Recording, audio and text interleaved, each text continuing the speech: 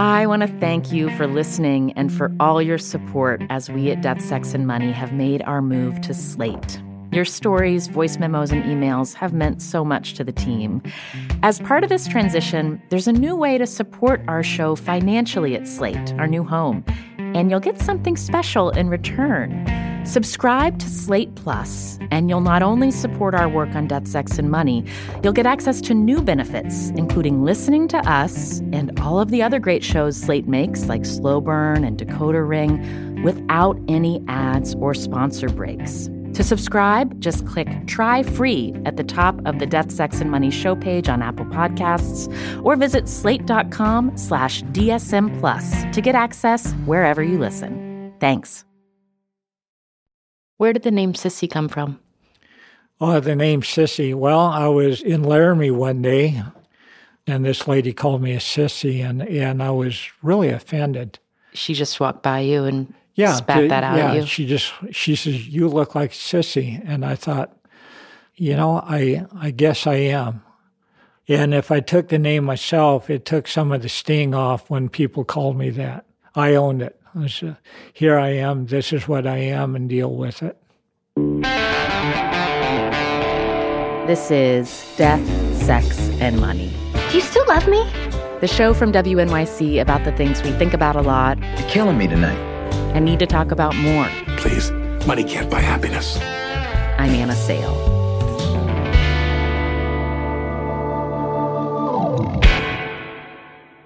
Sissy Goodwin lives with his wife, Vicki, in Douglas, Wyoming. It's a city of about 6,000 people that's also home to the Wyoming State Fair and the world's largest jackalope. Vicki and Sissy have called Douglas home for most of their lives. I always feel like there's a kind of a long rubber band that pulls us back to Douglas. What's it like here? Kind of cliquish. Cliquish, what do you mean? Oh, if you weren't born and raised here and had 3 generations, you're an outsider. So would you say in this community, are you all outsiders or insiders because you're from here? Well, I think we're considered insiders, although in some respects, I still don't feel part of the community. Even though I was born here and my grandparents homesteaded north of Douglas, I still really feel like an outsider. Do you have a few minutes to have some lemon poppy seed bread and raspberry? I visited Sissy and Vicki at their home in Douglas, where they live alone. Their 2 kids are grown. Their house is spacious with high wood-beamed ceilings, and there are still a few 50th wedding anniversary decorations scattered around from their anniversary party there last year. It's because it just reminds us of a very fun and eventful day. There's a picture in their living room from that day. In it, Vicki and Sissy are beaming. They stand with their arms around each other next to a decorated cake. Vicki's wearing a black, silky, embroidered blouse, and Sissy is wearing a silver ruche top with a short black skirt. The outfit that he wore for our 50th anniversary was really pretty. It's because of the way Sissy dresses, in very frilly, feminine clothing, that he's been made to feel like an outsider. Not just in Douglas, but in a lot of other places, too. I'm a male in every sense of the word except the way I dress. I don't try to pass as a woman, so I don't do makeup or fix my hair or anything. What words do you use to describe your gender identity? I heard the term GEM. It's an acronym for Gender Enhanced Male, and I like that term. The term transvestite has gotten some negative connotation, kind of a nasty negative stereotype, so I prefer gender-enhanced male. I like to do typical male activities. I like to work with my hands, like to work outside, and so I think I'm typically male in every aspect except my mode of dress. Sissy says he started dressing in girls' clothing as a young kid. He remembers being left home alone a lot with his younger sister. When his parents were gone, he'd put on his sister's clothes.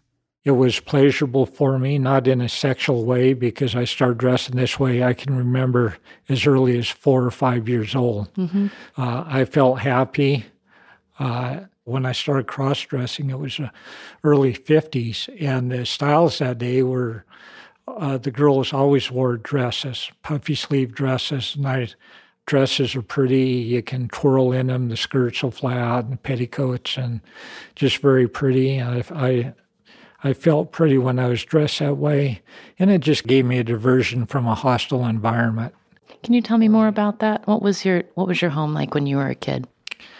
Well, my stepdad was, he was kind of a vagabond, and he was violent. We moved around a lot because he would beat up on his bosses, and that's not good for career development. Like physically, he would get in fights? Physically, he'd get in fights. And I remember one year in second grade, we moved 9 times, and I failed second grade. Uh-huh. Both mom and stepdad were alcoholics. There's a lot of violence in the family, a lot of turmoil, a lot of moving. And when you were dressing in your sister's clothes, was it something you did together, or is it something you did in secret? Oh, no, it was something we did together. My sister knew about it. How old were you when you realized this was something that people might shame you for? I guess in some respect, I knew it was something that I would be shamed for because I kept it a secret. Mm-hmm. I tried to keep it secret from mom and dad and from my friends. I know in high school, even though I was very close to the few friends I had, I knew if they discovered the way I dressed in private when I was at home, that they wouldn't be my friends anymore. I compensated by doing the typical masculine things that might be expected in Wyoming. I was in Future Farmers of America. I was on the high school rodeo team. What was your event on the rodeo team? Bareback riding. Uh-huh. So you rode bareback horses that were bucking, and you're like trying to hold on. Right. I did ride bulls twice. My first time and my last time, it was the same ride. I was trying to cover. It's scared to death somebody would find out about me. So I think I went overboard trying to prove my masculinity to others and probably to myself. There's this thing in Wyoming called Cowboy Up, which is tough it out, don't show your emotions, be a man, hold it in. And I think that's the worst thing you can tell a young man, because it's healthy to have emotions, to experience those emotions, not hold them in. But as a young man, Sissy did hold everything in. He joined the Air Force after high school and served in Vietnam. He says he was honorably discharged after a sergeant found him wearing a women's nightgown in bed. Soon after he came home to Wyoming, he met Vicki.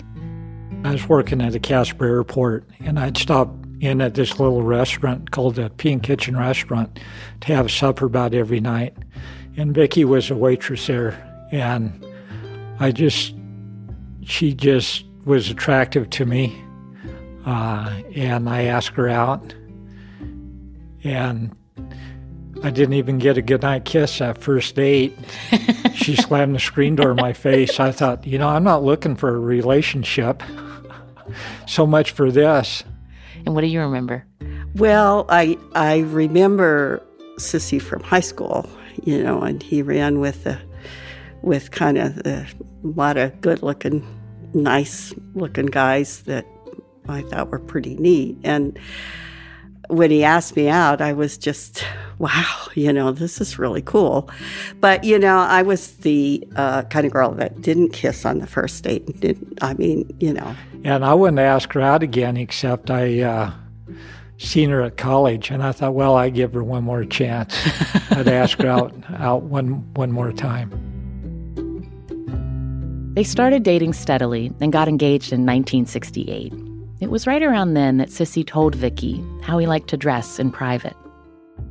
He told me he liked to wear nighties to bed and women's underwear, and and I well, okay, that's not a big deal. The struggle for me came when Sissy began to be more open, when he really felt the need to be who he was. And that was really hard for me. I started dressing openly and publicly just a couple of years after we were married. So like the early 70s? Early 70s. I came out gradually, really. I started wearing peasant blouses and lady slacks in public. And then I graduated towards skirts and dresses. And the reason I decided to come out publicly was because I was having some pretty serious emotional and psychological issues. I would come home and put on a dress or a skirt and blouse and was just afraid somebody would find out about it. And that sent a message to myself that you're a horrible, awful person. Why are you ashamed of who you are? And I knew that I had to come out and be myself. I couldn't live with that kind of psychological stress and torment anymore. The first time you were dressed in women's clothing and you went out in public, do you remember where you went? Yeah, the first time I went out in public, I put on a dress and I went to the movie theater, and I was so nervous I came home and got sick. Oh, you got physically ill. I got physically ill because that's how much stress it caused me to, come out in public and wondering would I be arrested? Would I be beat up?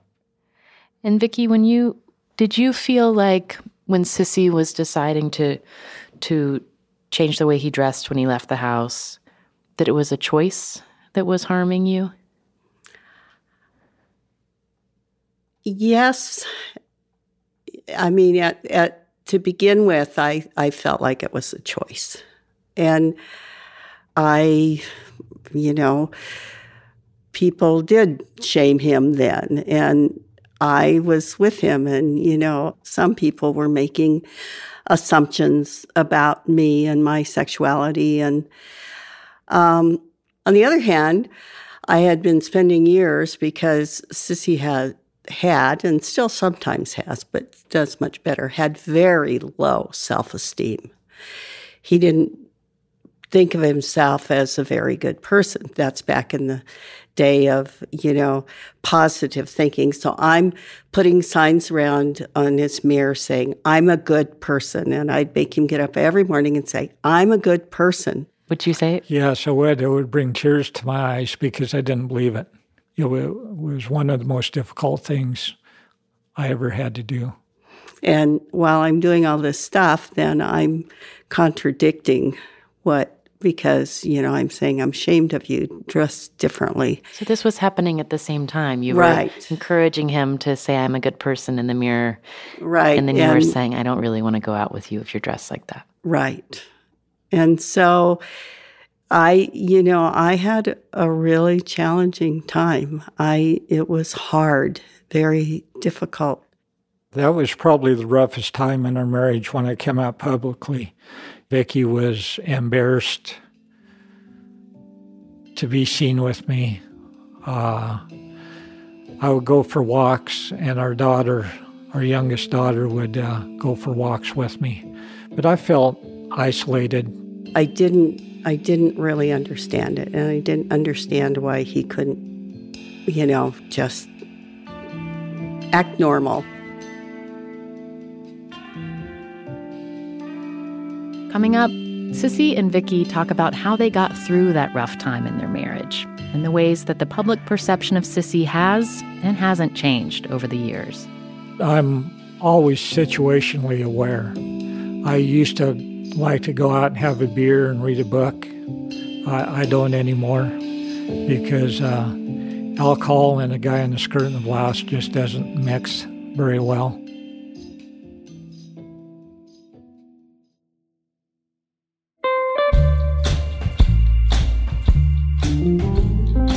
We've been thinking about money stress here at the show. My 3-year-old daughter just started preschool, and my younger kid is 8 months old, so we are entering our first school year of paying double child care, and it's causing me major money anxiety.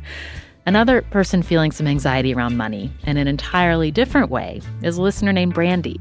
She's 28 and lives in Chicago, and this past week, she sent us a voice memo about getting laid off a few months ago from Uber. And with that has come a lot of change and quite a lot of weird feelings around money. Because the thing is, even though Brandy lost her job, she's got more money than she had when she was working. She's getting severance and has Uber stock vesting in November. Plus, my husband's getting an inheritance from his grandmother, and that's so bittersweet because we loved her to death. But then you get this chunk of money that's really helpful and is going to help us pay for this wedding we just had that we probably had no business planning. So for the first time in our life, we're like on the receiving end of a lot of these financial windfalls. And there's a sense of like guilt that comes with that and a lot of awkwardness. I know Brandy and I are not the only ones trying to sort through this. The dollars and cents of money, along with all the emotions wrapped up in it. So we want to hear from you if you're in a moment of money transition. Maybe something is changing in your life and you've got a big financial decision coming up. Or maybe, like Brandy, something just happened. Tell us what's going on. Send us a voice memo to deathsexmoney@wnyc.org. On the next episode, E. Jean Carroll. 2 months ago, she published her account of being sexually assaulted in the 1990s by the now President of the United States. We talk about why, for so many years, she didn't want to talk about that or other instances of abuse. My philosophy is, Hannah, you're going to run me out of this booth, I swear to God. I think many times that talking makes things sadder because you start to tell things, which makes you sadder, which makes you suffer. And I like my way, which is I don't think about it, therefore I'm happy. With what seems like an endless amount of information at our fingertips, we tend to forget that wondering about things is really part of the journey to finding answers we're looking for. So when it comes to the hot topics of Israel, Judaism, and Zionism, there's so much to wonder about right now that it's hard to know where to turn. Enter the latest weekly podcast from Unpacked, Wondering Jews with Michal and Noam. Join hosts and educator extraordinaires Michal Biton and Noam Weissman as they tackle these topics and the uncomfortable questions that surround them with the goal of working towards the answers, together with their listeners. No matter where you're from, if you've ever wondered about anything, this is the podcast for you. So check it out. Subscribe to Wondering Jews with Michal and Noam on your favorite podcast app today. Wondering Jews is brought to you by Unpacked, a division of Open Door Media. This is Death, Sex, and Money from WNYC. I'm Anna Sale. While Sissy Goodwin was coming out and beginning to cross-dress publicly, he started a new job at a power plant in Wyoming. I progressed from a helper shoveling coal my first day, and when I retired, I was a corporate trainer. And so it's the early 70s. What were you wearing to work at that time? Well, because of the environment of work, I couldn't wear skirts to work because of the moving equipment, but I wore lady slacks and peasant blouses. Was that an issue with your coworkers or your boss? It depended on the boss. The plant manager tried to fire me, but the human resources manager says, no, I had such a good work record that they couldn't fire me. And was that surprising to you that you had advocates? It was surprising, but I knew I was a good employee, and I knew I was an excellent operator. I had to be because I was under a microscope.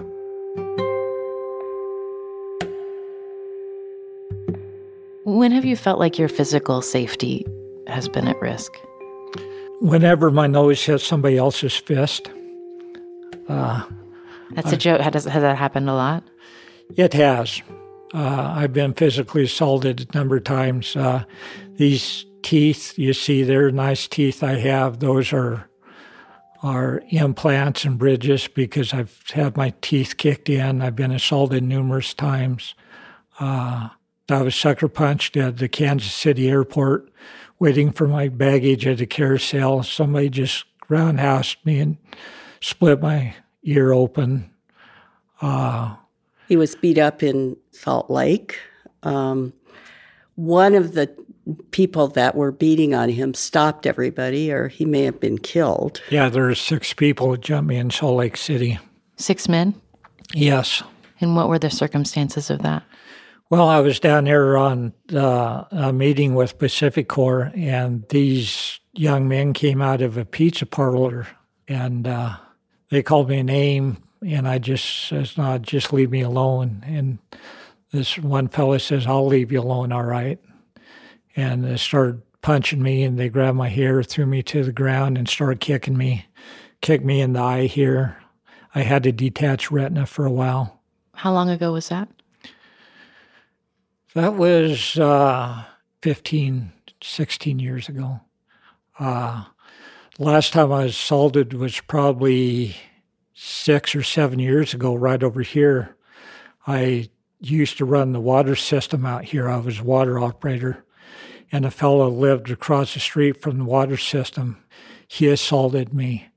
And it just came out of nowhere. And this is a neighbor. This is somebody who lives not far from you. Right, yeah. And you were about 65 years old when this happened? Probably. Mm-hmm. When people have attacked you, when other people have decided that they need to hurt you, what do you think's going on? I think what's going on there, the dynamics of the people who choose to assault me is that they lack self-esteem in their life, and maybe I'm a threat to them in some way.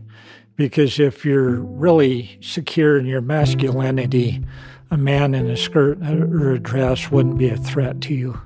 It's only if you're insecure in your masculinity that somebody like myself would be deemed a threat.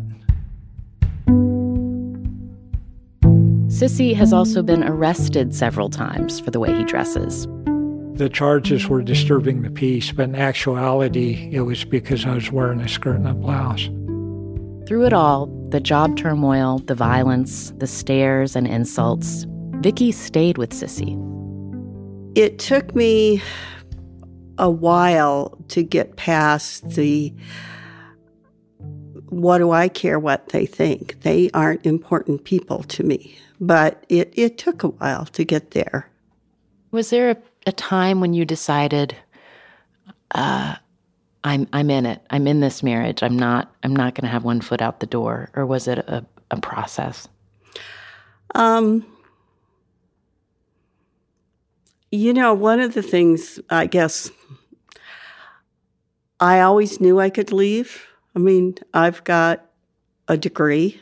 I got marketable skills. I always knew, and maybe this is what it made it possible for me to stay. I always knew that I could make it on my own. I also knew that this is where I wanted to be with this person. I mean, at one point we considered splitting up, and I don't know, that went on for about a week. It didn't last very long? It didn't last very long because, we couldn't decide who got the waterbed. No. The waterbed saved the marriage? The waterbed saved the marriage. No, I mean, it was just that we're sitting there trying to figure all this out and realizing that that's not what we want to do. And at that point, I did some serious thinking and I did some counseling I actually went to talk to the kids' counselor at school. Mm. And one of the things that I think really helped me was when he said, Vicki, one of the things that you should feel really good about is that this is out in the open. Your kids are dealing with this in the open. I'm working with children who are dealing with things at home that are private, abuse and alcoholism and the kinds of things that are tearing these kids up because they can't talk about it. And our kids, I was encouraging them to go in and talk to the counselors. And so we worked through it because there was nobody for me who had any kind of, it was just, I guess Sissy and I were kind of out here in the Wyoming wilderness figuring this out together. And I'm really glad we did. Well, I'm glad we figured it out, too. It was at that time when I was coming out and we were going through all this turmoil. I didn't know what I was. I didn't know if I was gay. I didn't know if I was transsexual. Didn't know if I was a bisexual. Matter of fact, I didn't even know what those terms were at the time. So there's a lot of questions for me and for us that we had to work through together. Did it change the way you all relate to each other physically, and your physical intimacy, your physical comfort with one another? I don't know if it's affected our intimate relationship or not. In that regard, we're probably a typical heterosexual couple, and we always have been, and that hasn't changed. Do you think so? I don't think that's changed any of that. Mm-hmm. And Vicki, when the counselor said to you, at least your kids are dealing with this out in the open, on the one hand, I understand that. On the other hand, it's a lot for little kids to try to understand. Like they're learning about the world, and they're understanding the public reaction to their family and their father. And did you, as a mother, sometimes feel like, I'm not sure this is good for my kids? Yes, I think there were times when I really worried about them, and but at some point, and I can't exactly tell you when, but at some point it becomes clear that there is no normal, and I figured that my kids were going to have to learn to deal with that, and I think for the most part, they did well. Yeah, I carry tremendous guilt with me, even to this day, of the impact it had on our children here in Douglas. To have a father who dressed the way I do, and the peer pressure on the kids must have been tremendous. One thing Vicki told me when I was voicing my concerns about the children and the peer pressures and what they were dealing with in school was, she told me, she says, honey, kids are pretty resilient and they can survive almost anything if they're loved. And our children were loved. Both their kids now live out of state. And after Sissy retired 4 years ago, he and Vicki decided to leave Douglas, too. They moved to Washington State, not far from Portland, Oregon.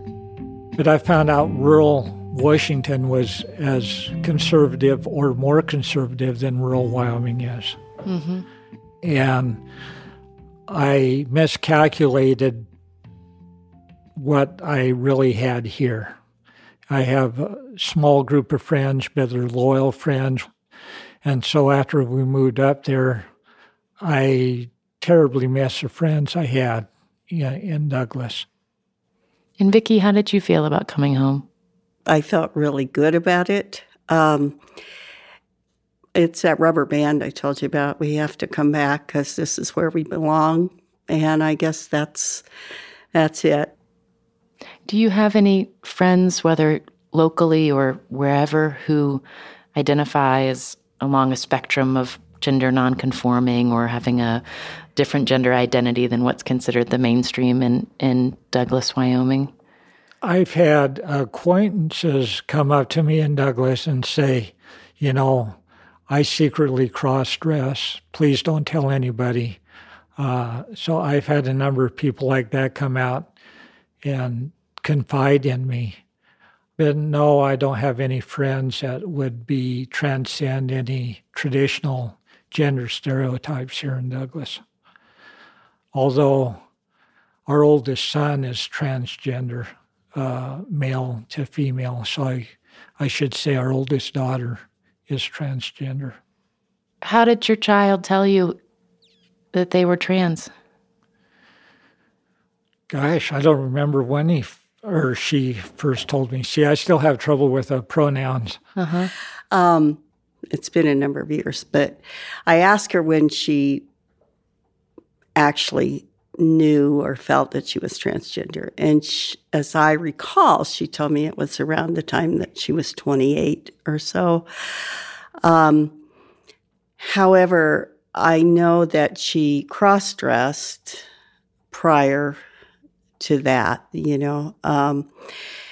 The way she told me, which then I told Sissy, was she was drunk on the phone calling me and telling me that, that she had this big secret that she had to share. So, was it in anguish or in sort of celebration?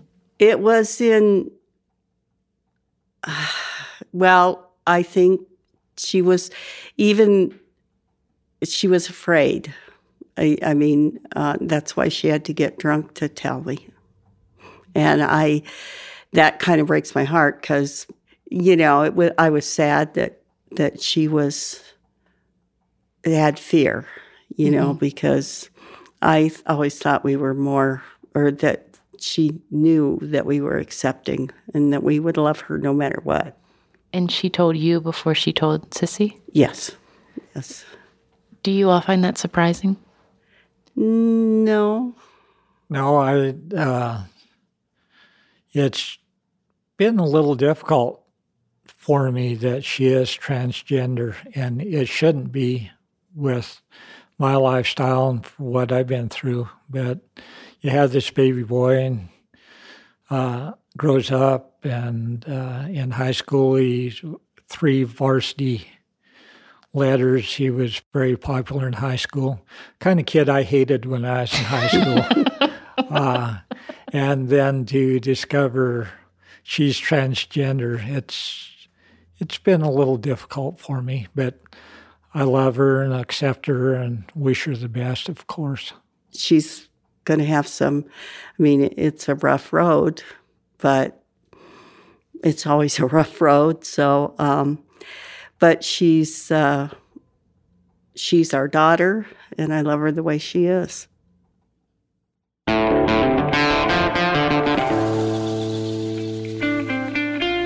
That's Vicki and Sissy Goodwin in Douglas, Wyoming. You can see a picture of them together in their home on our website at deathsexmoney.org. And there's a picture of the world's largest jackalope there, too. Death, Sex, and Money is a listener-supported production of WNYC Studios in New York. I'm based at the studios of the investigative podcast Reveal in Emeryville, California. Our team includes Katie Bishop, Annabelle Bacon, Zandra Ellen, Emily Botine, and Andrew Dunn. The Reverend John DeLore and Steve Lewis wrote our theme music. Thanks to Carol Bell for her help on this episode.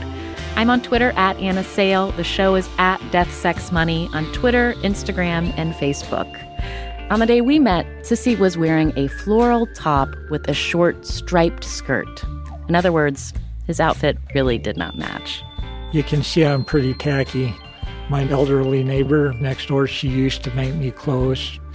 And she was always critical of me because I didn't match. So she'd make me a skirt and a blouse set. And she says, Sissy, when you wear this skirt, you have to wear this blouse. And she'd actually get angry with me if I didn't match. I'm Anna Sale, and this is Death, Sex, and Money from WNYC.